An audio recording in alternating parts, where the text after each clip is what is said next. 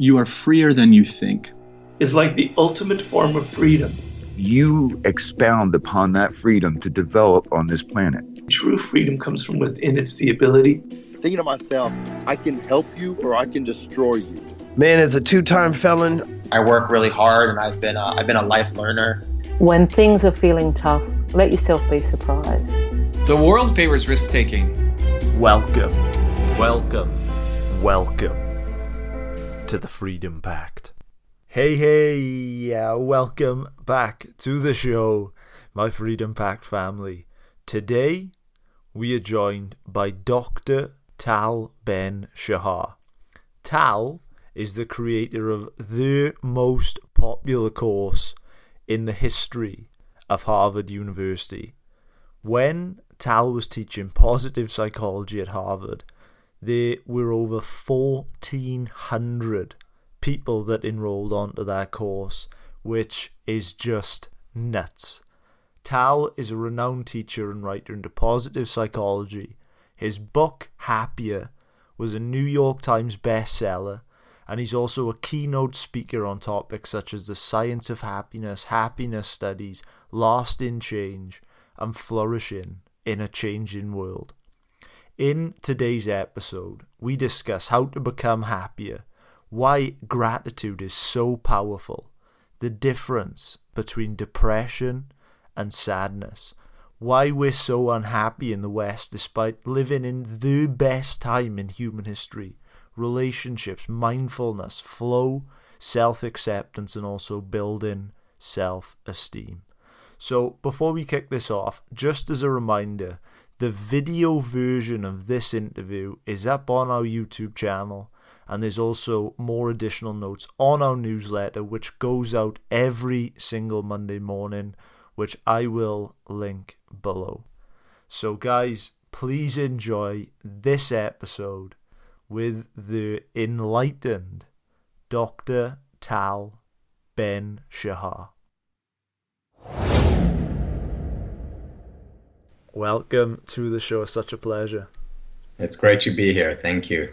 Amazing. So let me just throw out a hypothetical question. If you were a psychotherapist, what would the first question be that you would ask? How are you really? And it's not a question that I invented. I had a teacher, Brian Little, who's today a professor at Cambridge University, and he would always ask us, his students. He would say, "So Tal, how are you really?" And by adding that "really" on, we knew that he meant it, and that of course opened us up and helped him get to know us better, and also of course helped us grow. So the "how are you really" would be the first question. But I have a second question. And the second question would be, are you exercising regularly? And here is why. There's a lot of research on the importance of physical exercise. And basically what it shows is that regular physical exercise has the same effect on our psychological well-being as our most powerful psychiatric medication. In fact, it works in the same way. It releases norepinephrine, serotonin, dopamine, feel-good chemicals in the brain.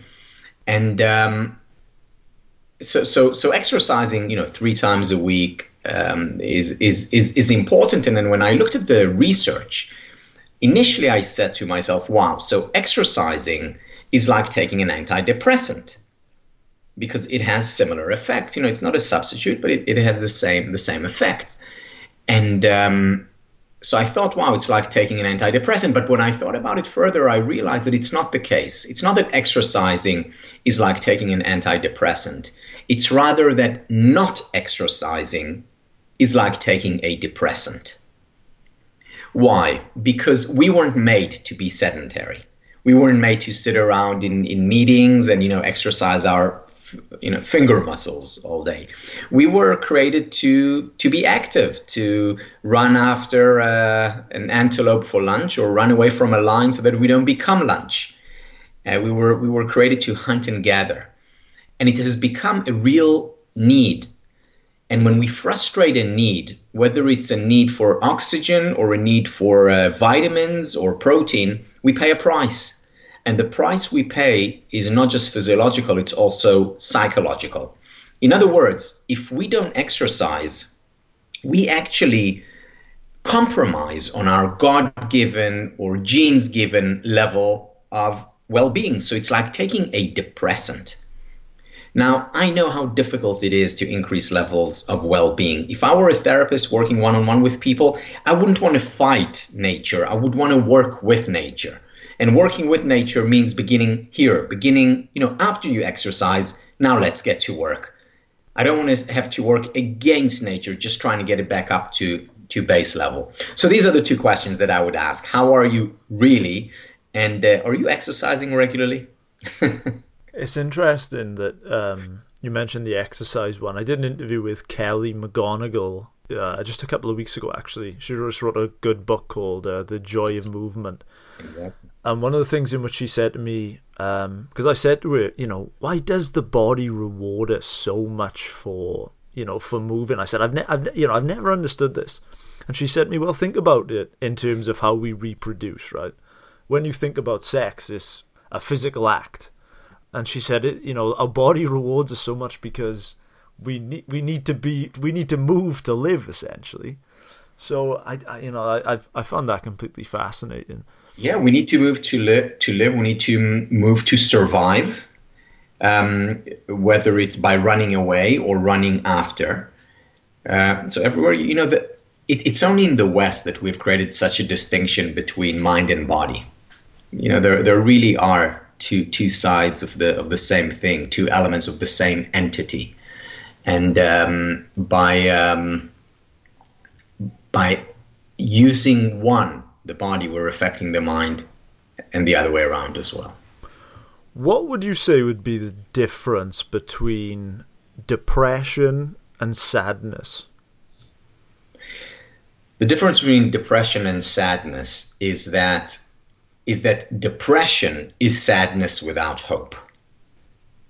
Depression is sadness without hope. Sadness we all experience, 10 times a day. We all have our ups and downs. It's natural.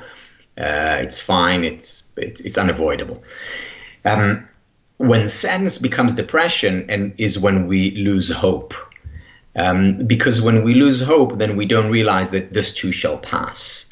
And then it becomes a self-fulfilling prophecy, and it very often stays. It certainly overstays its welcome. You mentioned some studies which you wanted to talk about. I was reading on your website this study, and I actually had no idea of this, and it's crazy for me because I'm so involved in all this stuff. And it said that in the last year, 45% of students had experienced depression within the last year. So, why are we so unhappy? Yeah, no, Richard Caddison, who's at Harvard, did this research, and he showed that 45% of students are experiencing this. 94% of students are overwhelmed and stressed by everything that they have to do, and there are a few reasons for it. And there's there are a lot of studies showing similar troubling results. A major reason for the increase in depression is our over-reliance on technology. We're spending way too much time on social media, not enough time interacting face-to-face. And I'm not talking about the social isolation and the distancing that's required of us during COVID-19. I'm talking in general. We just don't spend enough time with people in real relationships. So there are two important elements when it comes to reaping the fruits of relationships. And there are many fruits, psychological fruits, obviously, of relationships. The one thing we need to think about is real over virtual. Real relationships yield much more benefit than virtual ones. But there is a second element, which is probably more important, and it's certainly important when real relationships are not an option given social distancing.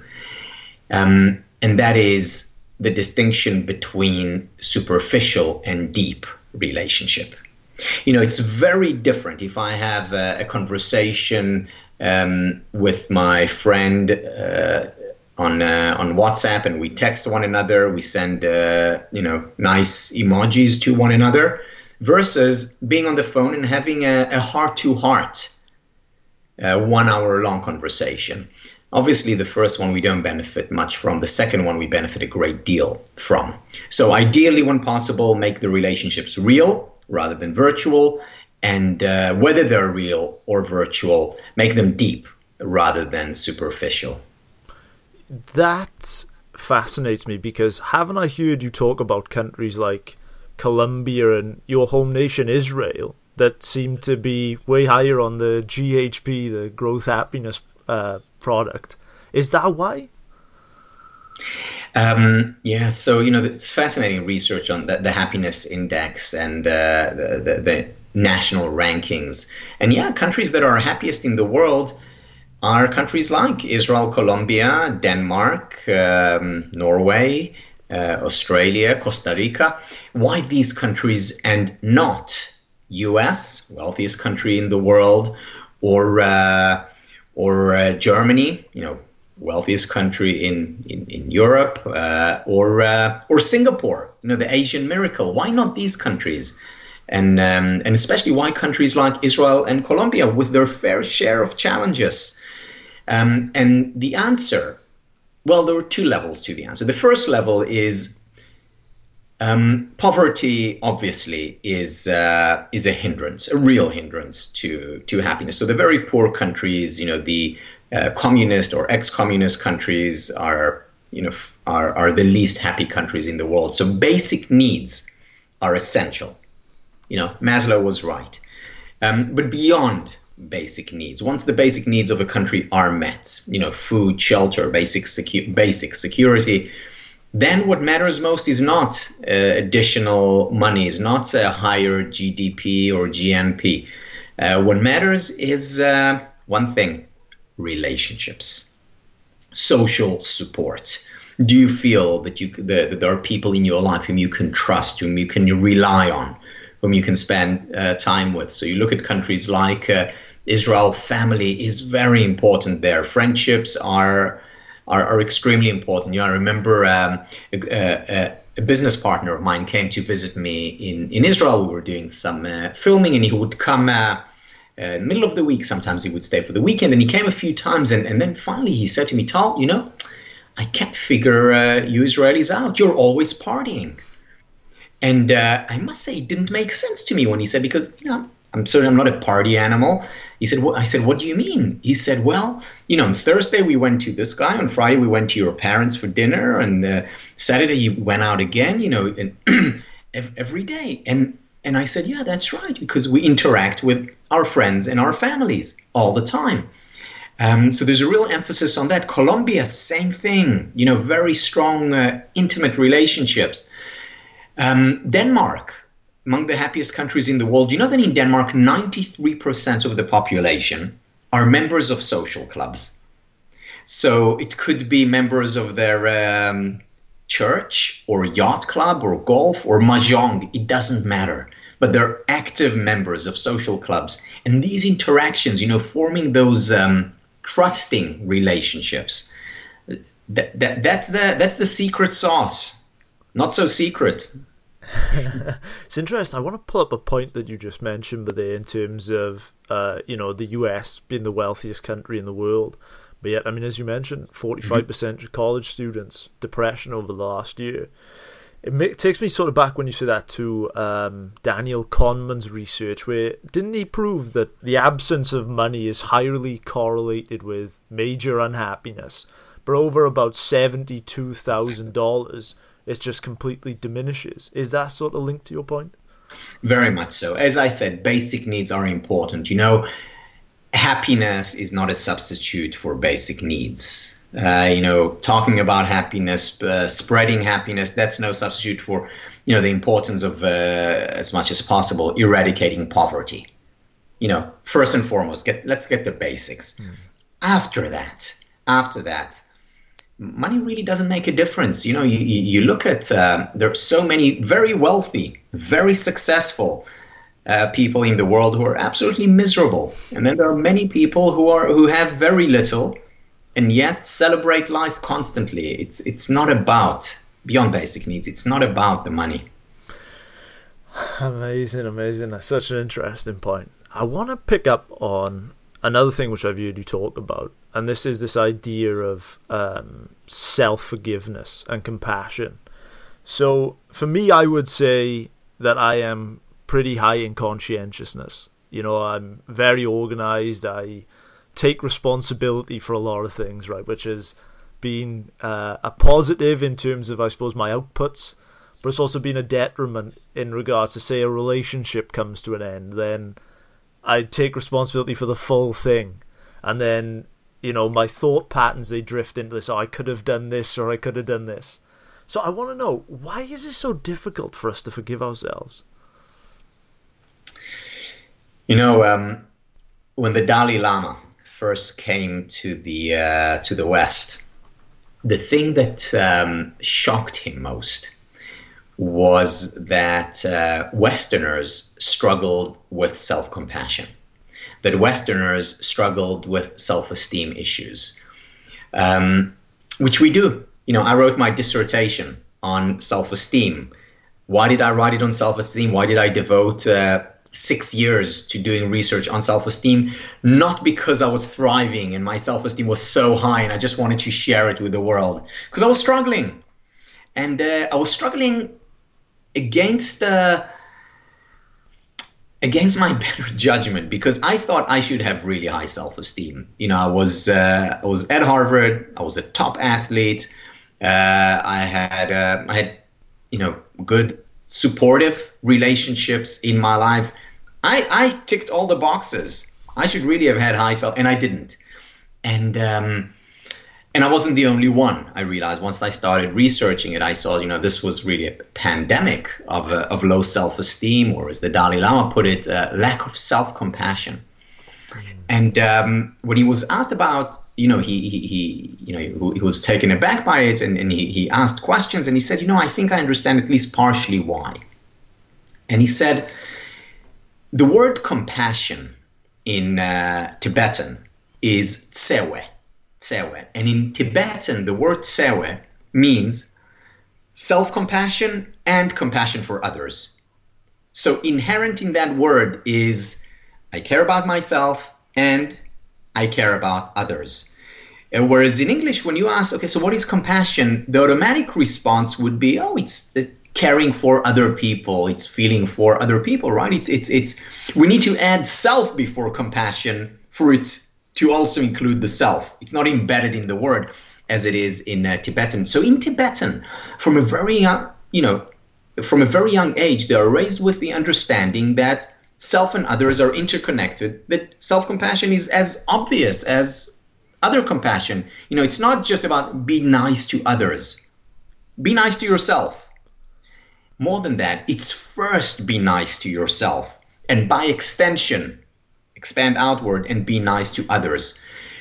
In the West, we have an issue with that. We have an issue with it because we equate focusing on the self-compassion, worrying about, having concern for the self as selfish. Even, in my field, happiness studies, when people say, pursuing happiness, that's selfish.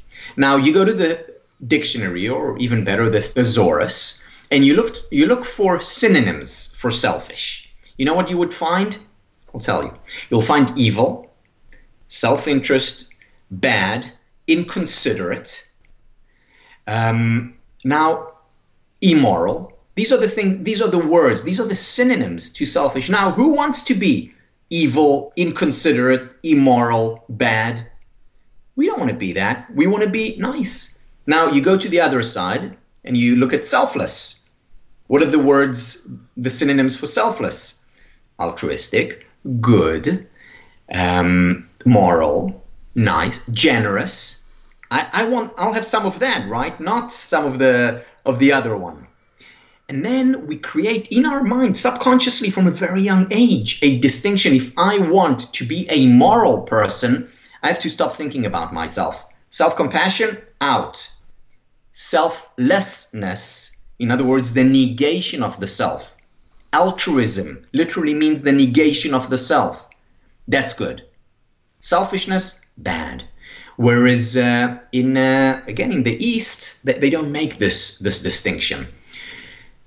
So what do? We need to marry the two. We need to bring the best of selfishness and the best of selflessness together. And to my mind, they meet where selffulness exists. So it's not selfish, it's not selfless, it's selfful. It's a person who first has self-compassion, concerned about their own well-being, and by extension then moves outwards. And this is, first of all, a cognitive shift that we need to understand why the schism is so embedded in us between self-love and other love. And after we make this cognitive shift, then we can start taking action towards that, such as writing about it. So there's wonderful work by Kristin Neff, Neff, on self-compassion and how important that is. There's great work by Brené Brown on vulnerability and embracing the self, the whole self. Reminding ourselves that we are part of that web, and we're no less important than other people. And I'd go even a step further and say, if we want to take care of other people, we need to first take care of ourselves. I think that's so powerful. One of the, perhaps even a mental idea which I come up with, where whenever I'm sort of struggling with this, it's all my fault type of issue, was I sort of imagine myself in a relay race, but all the runners are myself. So so every 100 meters I'm running round. But the runners behind me, say the person that I was a year ago or 2 years ago or 3 years ago. So I sort of come up with this idea, and I'd love to know your thoughts on this, that whenever I'm beating myself up for, say, something I did in the past, I would imagine that the runner from a year ago, he's running to pass me the baton, and maybe I'm behind the guy to my right. But I'm not going to shout at the person that I was a year ago, because I guess I did the best that I knew at that point. Do you think that that's a good sort of image? I think it's absolutely helpful image. Ellen Langer, who's one of my mentors, has the following sentence, which is very reassuring, which she says, we always make the best decision given where we are. We always make the best decision given where we are, because we never wake up in the morning and say, okay, today's bad decision day. I'm going to make as many mistakes as I can. Which, by the way, wouldn't be a terrible idea once in a while to become more, as long as we don't harm ourselves or others, but to make mistakes, because we'll learn from them. But we don't wake up saying that. We say, I want to make the best decision possible, and we have at our disposal only certain information. If we could read the future, then things would be different, but we can't. What do you think about the Stoic philosophy? The Stoics, whether Marcus Aurelius or Seneca, were the creators of what we know today as cognitive behavioral therapy. They were very smart and had very, very powerful ideas. Now, do I think that they capture the whole truth and basically we should read the Meditations by Marcus Aurelius and then we'll have everything figured out? No, I don't think so. However, I think it's a very important part of the well-being equation. Because this is interesting, because when I put on Instagram that you were coming on, one of the questions that we had was, would you rather be sort of stoic by nature? And I think that question almost applied, maybe just a bit flatline sort of thing. Your emotions don't go up and down too much. Mm-hmm. Or would you rather oscillate with, the highs and the lows?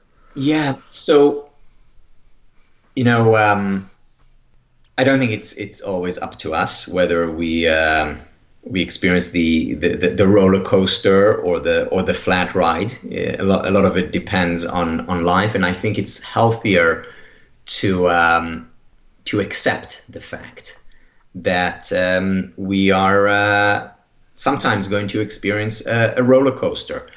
It's I think the main difference.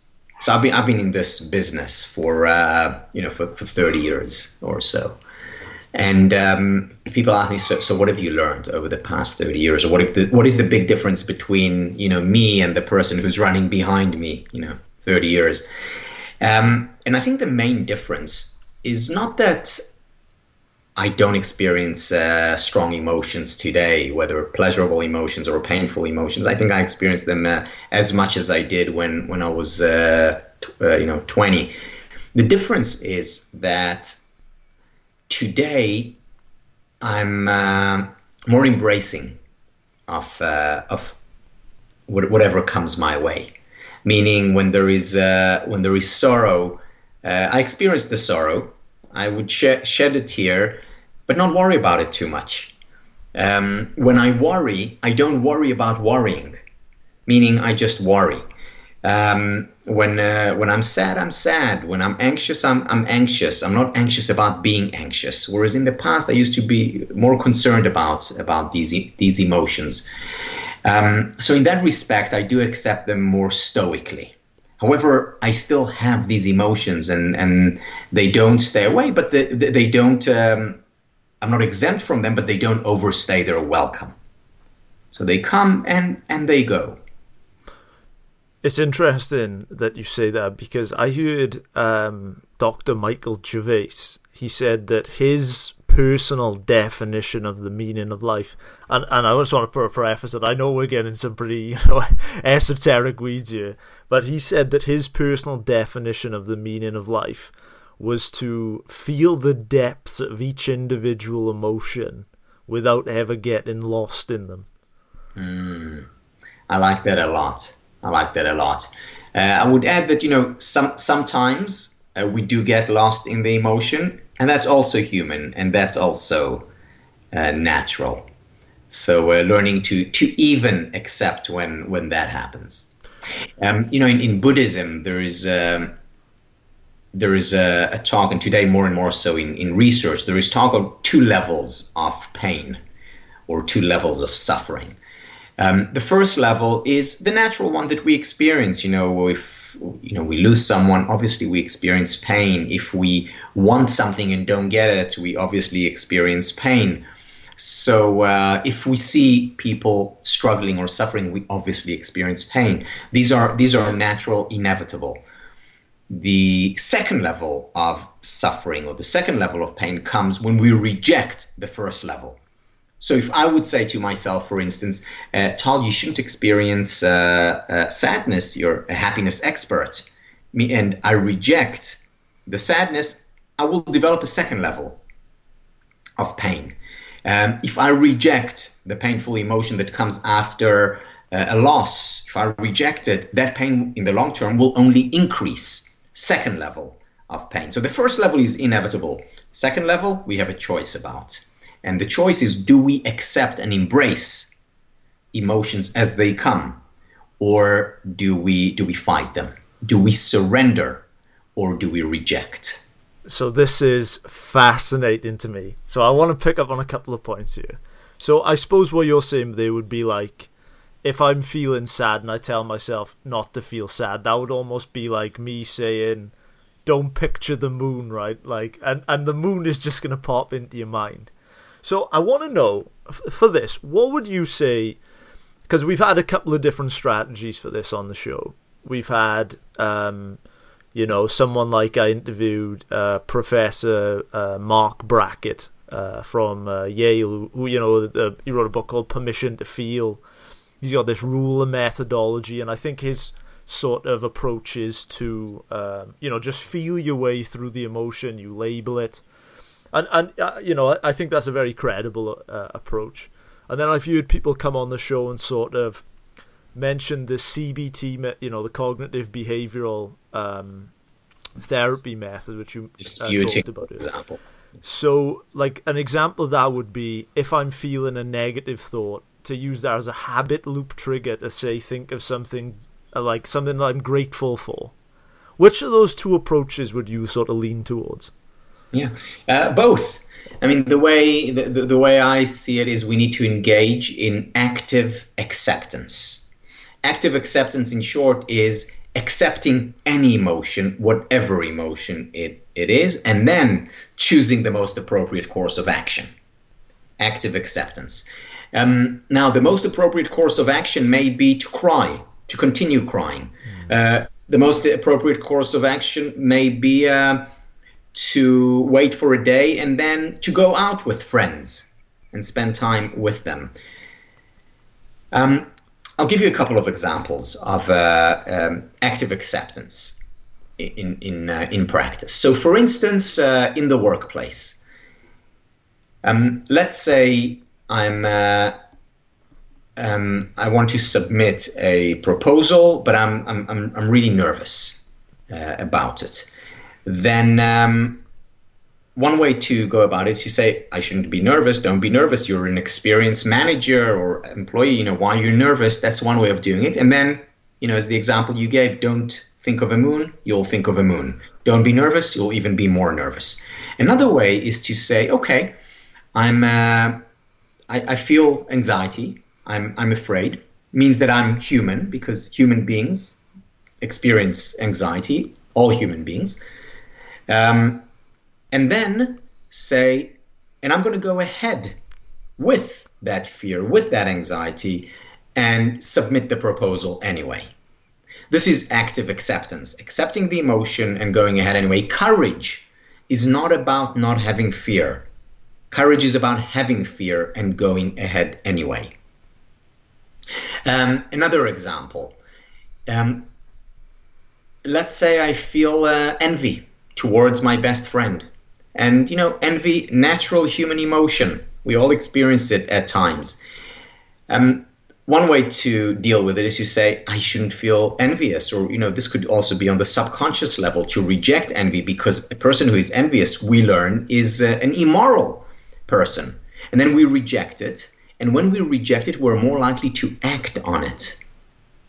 Or alternatively, we can say, okay, so I'm envious. I'm human. I don't like experiencing the envy, but I'm human and it's natural. Now, how can I be the best friend possible? So accept the envy and then behave in a generous and benevolent way. There's a paradox. There's always a paradox when it comes to painful emotions. When we reject them, they intensify. They simply grow stronger. It's when we accept and embrace them that they don't overstay their welcome and they don't grow to the point where they control us. We have control over our behavior. What is your permission to be human concept?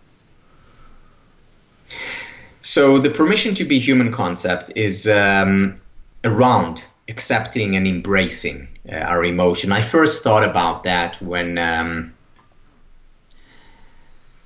I taught my first class on positive psychology, and the first year when I taught it, I had 8 students. 2 of them dropped out, left me with a broken ego. And I remember I had lunch one day when I was teaching it, and a student who wasn't in my class came over and says, "Tal, may I join you?" And I said, "Sure." And he comes over. And he sits next to me, and then he said, "Tal, I hear you're teaching a class on happiness." And I said, "Yeah, positive psychology." He said, "My roommates are in your class." So there were 2 of the 6. And then he said to me, "But Tal, now that you're teaching this class, you've got to watch out." And I said, "What?" And he said, "Tal, you've got to be careful." And I said, "Why?" And he said, "Because if I see you unhappy, I'll tell my roommates." And I actually used that in class the following day when I addressed my students. I said to them, the last thing in the world that I want you to think is that I'm always happy, or that you, by the end of the year, will experience a constant high. There are only two kinds of people who do not experience painful emotions, such as sadness or anger or envy or anxiety, frustration. Two kinds of people: psychopaths and dead people. So if you experience painful emotions, it's actually a good sign. It means you're not a psychopath and you're alive. The problem in today's culture is that we do not give ourselves the permission to be human. We do not give ourselves the permission to experience the full range of human emotions. Why? Partially because of the way we've been trained, brought up, partially because of social media. Because what we see on social media is the following. We see that everyone is having an amazing time always. Everyone has the, perfect job, perfect school life, perfect relationship, everyone except for me. For me, yeah. And I see this, and I don't want to be the only one left out, so I contribute with my own posts and my own, perfect Photoshop pictures, and I contribute to this great deception, which leads to a great depression. Because we do not give ourselves the permission to be human. How do we give ourselves the permission to be human? By talking about our difficulties and hardships, by opening up through writing, by shedding a tear. And again, we don't need to do it publicly. We can do it by ourselves, or we're with our BFF or people we trust. That's why relationships, intimate relationships, are so important. I love that idea. That is one of my favorite concepts from your work, I think. I think this would be a good point to sort of touch on to the happiness stuff. So when I was thinking about happiness, I think it's one of those things where there doesn't seem to be, from what I've seen, I've heard Neil Parisha, Sean Aker, these guys sort of have sort of similar definitions, but from what I've heard, it doesn't seem to be a sort of unified one. Like I think Sean says something like it's the joy we feel while striving towards our goals. So I'd love to know, what would your personal definition of happiness be? Yeah, so my definition has evolved over the years. So when I wrote Happier, which was my first book on happiness, I defined it as meaning and pleasure. So the combination of the two. Today my definition has expanded, and again, not because I think it's more right or because it's the definition, but because I think this is the definition that works, that is operational, meaning that is helpful for people. So the definition comprises 5 elements. The first element is spiritual well-being. Spiritual well-being can certainly be about religion, but it doesn't have to be. It's about experiencing a sense of meaning and purpose in what we're doing. It's about being connected to the present, being mindful. So that's spiritual well-being. And there is physical well-being, which is about exercise, nutrition. It's about rest, recovery. Then there is intellectual well-being. Intellectual well-being is about learning. Do you know that research came out recently showing that people who are curious, who learn, who spend time expanding their horizon, delving deeply into material, they're not just happier, they actually live longer. So curiosity, we're told kills the cat. It actually does the opposite. It helps us live longer. Then there is relational well-being. Number one predictor of happiness, quality time you spend with people you care about and who care about you. Relational well-being is also about our relationship with ourselves. Remember, tsewe, compassion for self, compassion for others. And finally, it's emotional well-being. And that is about cultivating pleasurable emotions like gratitude, joy, as well as dealing with painful emotions like anxiety, like envy, like sadness. So we have spiritual, physical, intellectual, relational, and emotional well-being. These are the 5 elements. They also spell SPIRE. It's an acronym. Complete coincidence there. I'm sure. It's an apt acronym. Why? Because SPIRE is also the highest point of a building, and the way Aristotle talked about happiness, he said it's the highest end the end toward which all other ends lead. So spire is also from aspire or inspire. It's also breath. It gives, it provides us breath, the very thing we need to live. So spiritual, physical, intellectual, relational, and emotional. Now, people say, well, this is a complicated definition for happiness. I'm sorry I asked. Kind of thing, isn't there a shorter definition? And the answer is yes. I can define happiness as whole person well-being, whole person meaning you're a spiritual, physical, intellectual, relational, and emotional entity. But the reason why it is important to break down happiness into these constituents is the following. And this is research that is so important, and yet so few people are aware of it. So Iris Maus, M-A-U-S, did this research showing that people who wake up in the morning and say to themselves, I want to be happy, or happiness is an important value for me, these people actually tend to be less happy. In other words, setting happiness on a pedestal as a high value, as a top value, saying that it's important for me to be happy actually takes away, detracts from my overall happiness levels. And that's problematic. Why? Because on the one hand, we know that doing so doesn't help happiness, but on the other hand, we know how important happiness is. You increase levels of happiness, it doesn't just feel good to feel good. You're also more creative, you're more productive, your relationships will be better, you'll be more successful overall, you'll be healthier. There are all these reasons why we should want to be happier. So on the one hand, we know all these reasons why happiness is good, but on the other hand, we're told, but you shouldn't really pursue happiness. Not good, because if you do, you'll be less happy. So do we kid ourselves? Do we, is self-deception the foundation of the pursuit of happiness? No. What we need to do in order to overcome this paradox, that on the one hand we know happiness is important, but on the other hand pursuing happiness or valuing happiness as important hurts us. The way to overcome this issue is to pursue happiness indirectly. That's the key. Now think of the following metaphor. Sunlight. So right now I'm looking outside and the sun is shining. Now if I look to the sun, it will actually hurt me to look directly at the sun. So what can I do? I can take the sun and break it down through a prism, for example. And I break it down and then I'm looking at the rainbow. And then I can enjoy each of the colors, tremendously enjoy, or look at it indirectly as I am now because it's on the tree outside. I can enjoy it indirectly, not directly. Same with happiness. If I wake up and say, I want to pursue happiness, or happiness is important for me, not going to help me. Actually, it's going to hurt me. But if I say, okay, let me break down happiness. Let me break it down to spiritual well-being, physical, intellectual, relational, and emotional. These are the equivalent of the colors of the rainbow.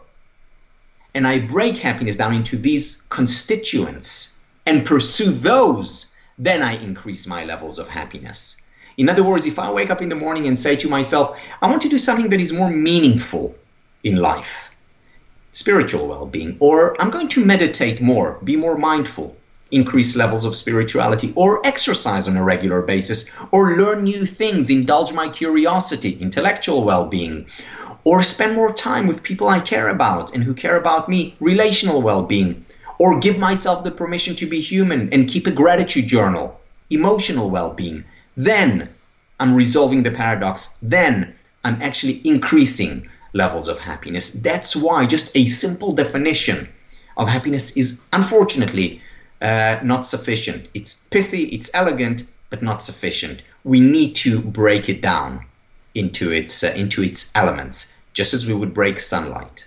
Fascinating. And when you mentioned that, I remember a book in which I read. It was by a behavioural economist from actually from the UK. His name is John Kay, and he wrote a book called Obliquity. And his premise of the book is that our goals are best achieved indirectly. And he gives, one of the examples I could give would be if you're starting a business, don't chase money, right? Or just offer value. So I guess this links into, your concept. So I'd love to just delve into these indirect means. Gratitude, for example, is one which I've heard repeatedly over and over again. It's probably such a timeless principle, right?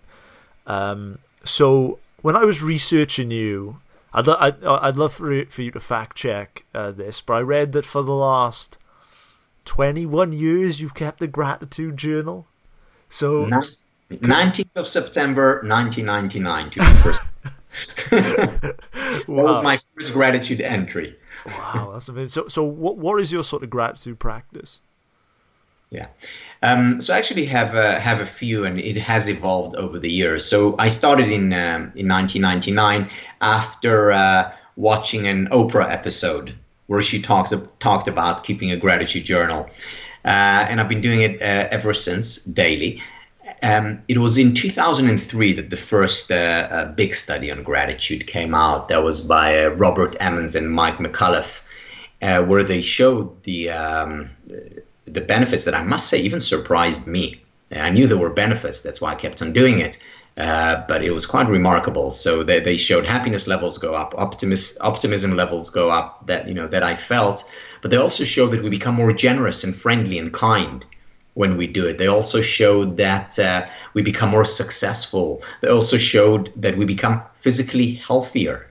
In other words, our immune system gets stronger as a result of it, which I think is remarkable. So I've been keeping a gratitude journal. In addition, as a family, once a week, we go around the table and each of us shares at least one thing. Usually it's more than one thing that we share that we're grateful for. And it's everything from, I had a play date with a friend, or we went to the on the Ferris wheel, whatever it is that the kids did, and we say it, and we obviously, my wife and I always end it, and we're grateful that we're together and that we love you. So it's a wonderful ritual as a family. So that's one. That's a second one. Another one, gratitude letters. I always think about, gratitude letters it was found this is research by Marty Seligman and Christopher Peterson, that they are the most powerful single intervention out there, writing a gratitude letter. And a gratitude letter is much more than just a thank you note. It's about really thinking about that person and what that person means to you and how they've contributed to your life, writing it, and then ideally reading it to them. And the impact of that exercise is just beyond belief. I mean, what it does to the individual writing it, to the individual receiving it, and to the relationship is very powerful. So that's another practice, and a fourth practice. And this is research done by one of my colleagues, Dr. Dina Neer, and what she showed was that it's not just thinking about the past that benefits us, it's also thinking about the future. Meaning she had the participants in her study every morning write 3 things that they're looking forward to during the day. Things that haven't happened. So I'm looking forward to, lunch with a friend, or I'm looking forward to, meeting a client, or I'm looking forward to the end of the day. It doesn't matter. Any 3 things. And people who write it down, interestingly, she found they were not happier, they were not more optimistic, but they were less pessimistic, they were less anxious, and they were more resilient. Again, I wouldn't have guessed that this would be the result, but in retrospect, I can understand why. Because remember, the difference between sadness and depression is that depression is sadness without hope. Without hope, yeah. Now, as soon as I write, I'm looking forward to a meal, conversation, something that immediately plants hope in my being, in my day. Well, I'm looking forward to it. I hope that I get to this, and then I become less pessimistic, less sad, more resilient in the face of difficulties. I love it. And I suppose even from a neurochemical point of view, being grateful is sort of the serotonin and the wanting what we have. And then the dopamine response would be sort of looking forward to what we have going on that day, right? Yes. I wonder, could you give us one more indirect exercise that we could take away with us? Sure. So I spoke about this briefly, but I talked about journaling. So there's research there's research going back to 1935 by Karen Horney, who was a student of Freud.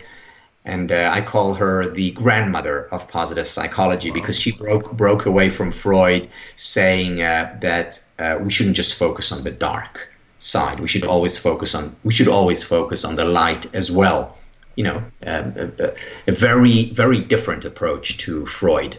She didn't negate Freud. She said, focusing on neuroses and difficulties is of course important, not only. So she has a book out from the 1930s called Self-Analysis. And in it she says, look, ideally if you can go to a therapist, she was a psychoanalyst herself, and you'll benefit a great deal. And she's right, we do benefit from speaking to therapists. However, she said, if you can't, for whatever reason, financial, time, fear, whatever it is, and you don't go, engage in self-analysis. Keep a journal. And what she has found was and what subsequent research has shown is that that there is a great deal of benefit to just sitting down and writing without thinking about content, writing without thinking about grammar, writing without thinking that anyone would see it, because ideally no one will, and just sharing, opening up, expressing. Fast forward to 1997, Jamie Pennybaker published a seminal book called Opening Up.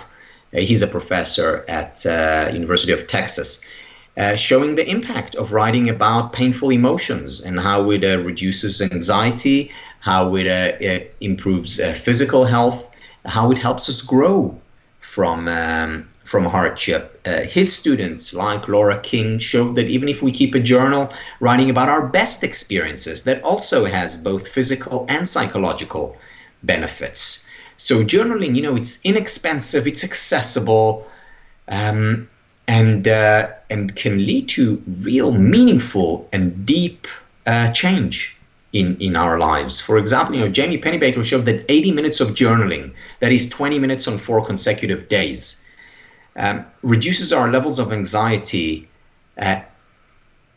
which is discernible even a year after we do it. Wow. Wow. So I can imagine that would be really cathartic as well, right? I mean, you just, just writing everything down. Just right. And, it's very easy to find the protocol that he talks about. And he says, write about your traumatic experience or a difficult experience, something ideally that you haven't spoken about before, but even if you did, that's fine. And then on the second day, you write either about the same thing or the next or a different thing, and so for 4 days. Again, the impact is just remarkable. Amazing. I've just got one more question left before we talk about you and where our audience can connect with you. And that was something which absolutely fascinated me when I was delving into you, preparing for this. And there's obviously that famous study about nuns, right? Where, they found that the optimistic nuns, they lived on average, was it 8, 9, 10 years later. And that's accurate because I suppose a lot of the variables are controlled. So, but I heard you say, and I couldn't let you go without asking you this, but I heard you say that there's actually 2 different types of optimism. Now, ever since I've heard that, it's been playing around in my head. And I want to know how, what are the 2 types and how can I veer towards the helpful one? Yeah. There's realistic and unrealistic optimism. Waking up in the morning and saying to everything's amazing, everything's going to be great, everything is always positive and great. That's unhelpful.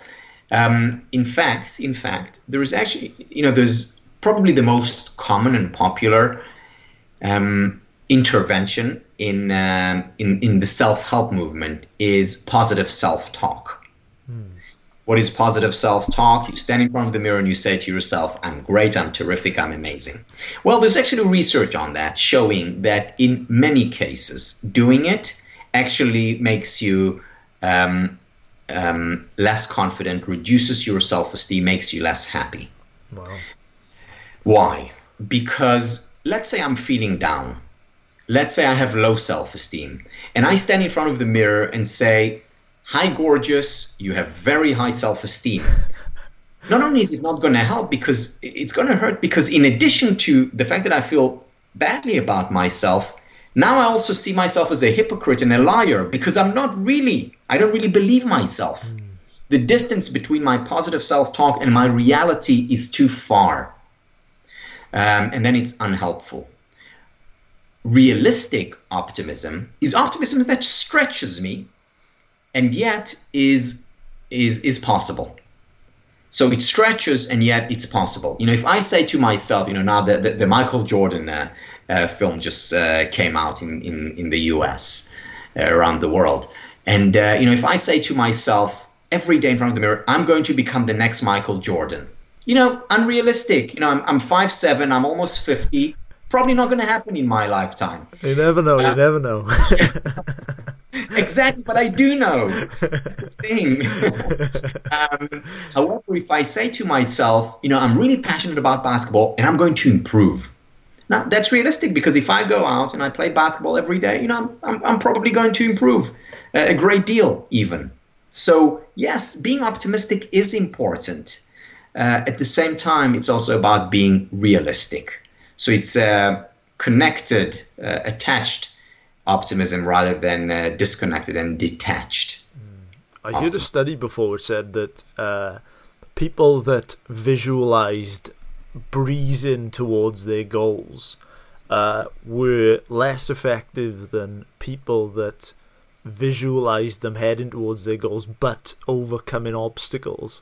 Exactly. So. And that's very much connected to it, because when you visualize how you get there, then that makes it more likely to happen. It makes it more real and therefore realistic. And it goes back to the work of Rick Snyder, the late Rick Snyder, who was a great positive psychologist. And his research is on hope. And he talks about hope, and he says hope comprises two elements. The first element of hope is willpower. And willpower is the belief that you can do something. Yes, I can. It's the clenched fist. He says, but that's just one half of the equation. The other half of the equation, in addition to willpower, is way power. Way power is how I'm going to do it. And, the most beautiful, I must say, very, very moving depiction for me of hope was came from Serena Williams. And she was playing, I think it was after a Wimbledon match or one of the Grand Slams, and she just won a match after she was down in this, one set down, and I think it was 4-1 down in the second set, and she came back as Serena Williams often does, and she was interviewed after, and the person interviewing her asked, how'd you do it? What's your secret sauce? And she said, when I go to a game, I always have a plan A. Always. And then I have a plan B in case plan A doesn't work. And then I have a plan C. I also have a plan B and a plan E. And I thought, this is amazing. So obviously she has a great deal of willpower, Serena Williams, arguably the greatest athlete of all time. But it's not just willpower, it's also way power. This is what I'm going to do if this doesn't work. And if this doesn't, this is what I'm going to do. And that is how she generates grounded optimism rather than detached optimism. Phenomenal. I love this so much. At the end of every interview, I always ask our guests, I always say, from your field, what would be one thing that you would love everybody listening to know about positive psychology?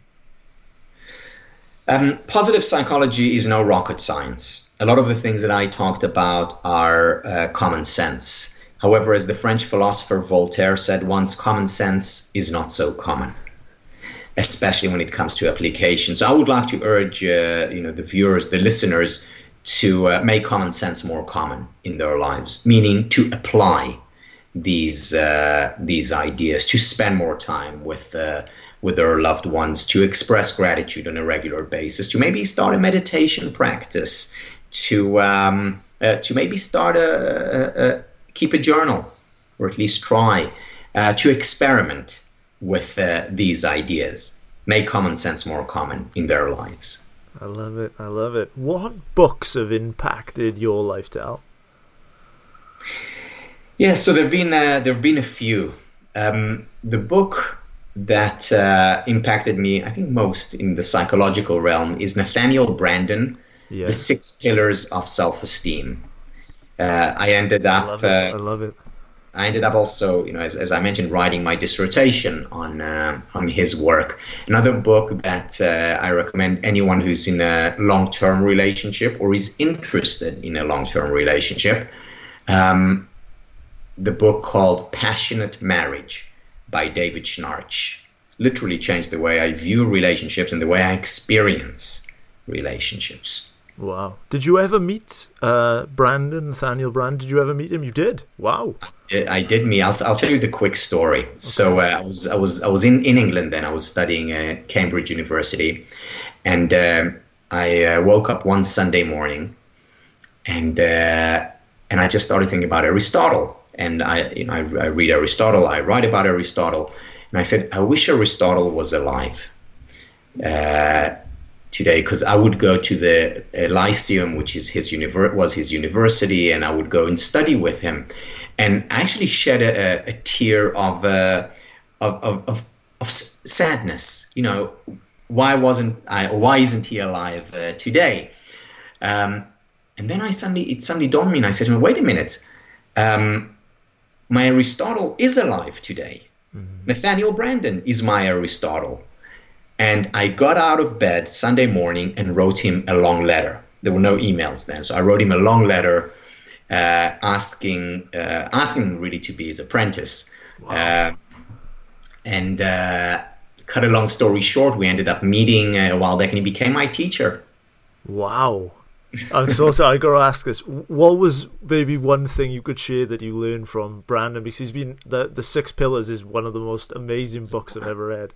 First pillar of self-esteem, self-acceptance. Self-acceptance. Yeah, and that is where, the permission to be human came from. Oh, wow.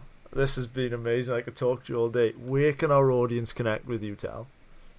Yeah, so I recently co-founded the Happiness Studies Academy.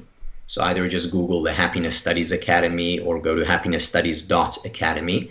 And there's access there to my online courses, books, and so on.